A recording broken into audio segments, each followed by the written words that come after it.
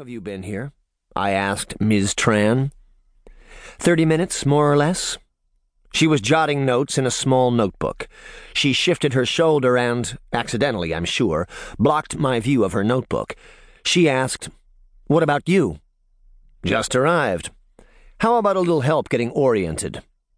What I failed to mention was why I was here in the first place, which had something to do with the victim's phone being tapped by people from the FBI, who were working with people from the CIA, who had overheard a phone call from a distressed lady to the local cops reporting a corpse. The victim was what is termed in the intelligence business a target of interest. Was being the operative tense. Now he was an object of mystery. And in every mystery there are 5 basic questions. Who died was obvious, as was where, leaving the 3 questions I was sent here to figure out. When, how, and with any luck, why. Nobody informed me why, and in this business, don't ask. If you need to know, they'll tell you. Irritating, certainly, but there are valid and important reasons for this rule. The fate of our nation might depend on it. So you have to swallow your curiosity, avoid speculation, and get on with it. Anyway, suspicion of espionage. That was my guess. I mean, the FBI and CIA don't even like or trust each other. They are the Mr. Inside and Mr. Outside, except in cases of espionage, when the crap lands on both their doorsteps. Then you have 2 prima donnas sharing the same small stage, and we all know what that gets you. Also worth noting, with the country at war, in Afghanistan and Iraq, espionage had become a more noteworthy matter than during the Cold War, where spies mostly just gave up other spies, like homicidal incest. By all the spook thrillers and Hollywood flicks, you'd think that was what the whole Cold War thing was about. In truth, it was little more than the water boys at a pro football game snapping towels at each other's butts. Entertaining, for sure. Ultimately, however, the successes were never as great, and the failures never as dire as they sounded. The more serious stuff would be handled by the millions of armed troops glaring across the inter-German border. The genuinely serious issues by a pair of gentlemen with briefcases who could turn out everybody's lights.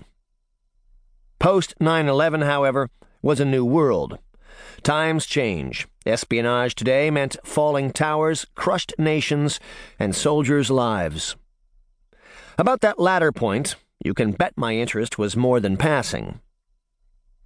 Which brings us to me, a newly promoted Army Lieutenant Colonel by rank, attorney by trade, Judge Advocate General Corps by branch, temporarily assigned to the CIA, though neither Ms. Tran nor the local cops were supposed to know any of that. The CIA is really into disguises, covers, and concealment. Inside the United States, usually this means we're impersonating other federal agencies, and you have to get your act straight. CIA people tend to be intelligent, clever, snide, and arrogant, and you have to suppress that.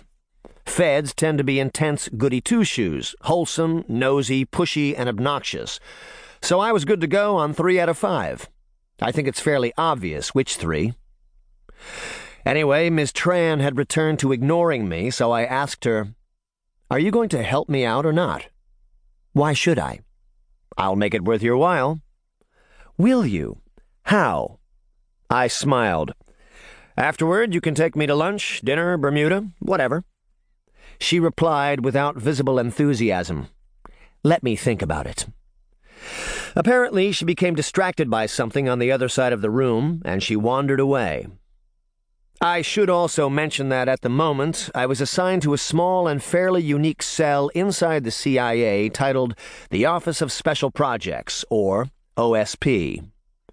About the only thing special about this cell that I can see is it gets the stuff nobody else wants. This job, for instance. In my view, it should be called the office where all the bad shit gets dumped. But the spooks are really into smoke and mirrors, so nothing is what it seems, which is how they like it.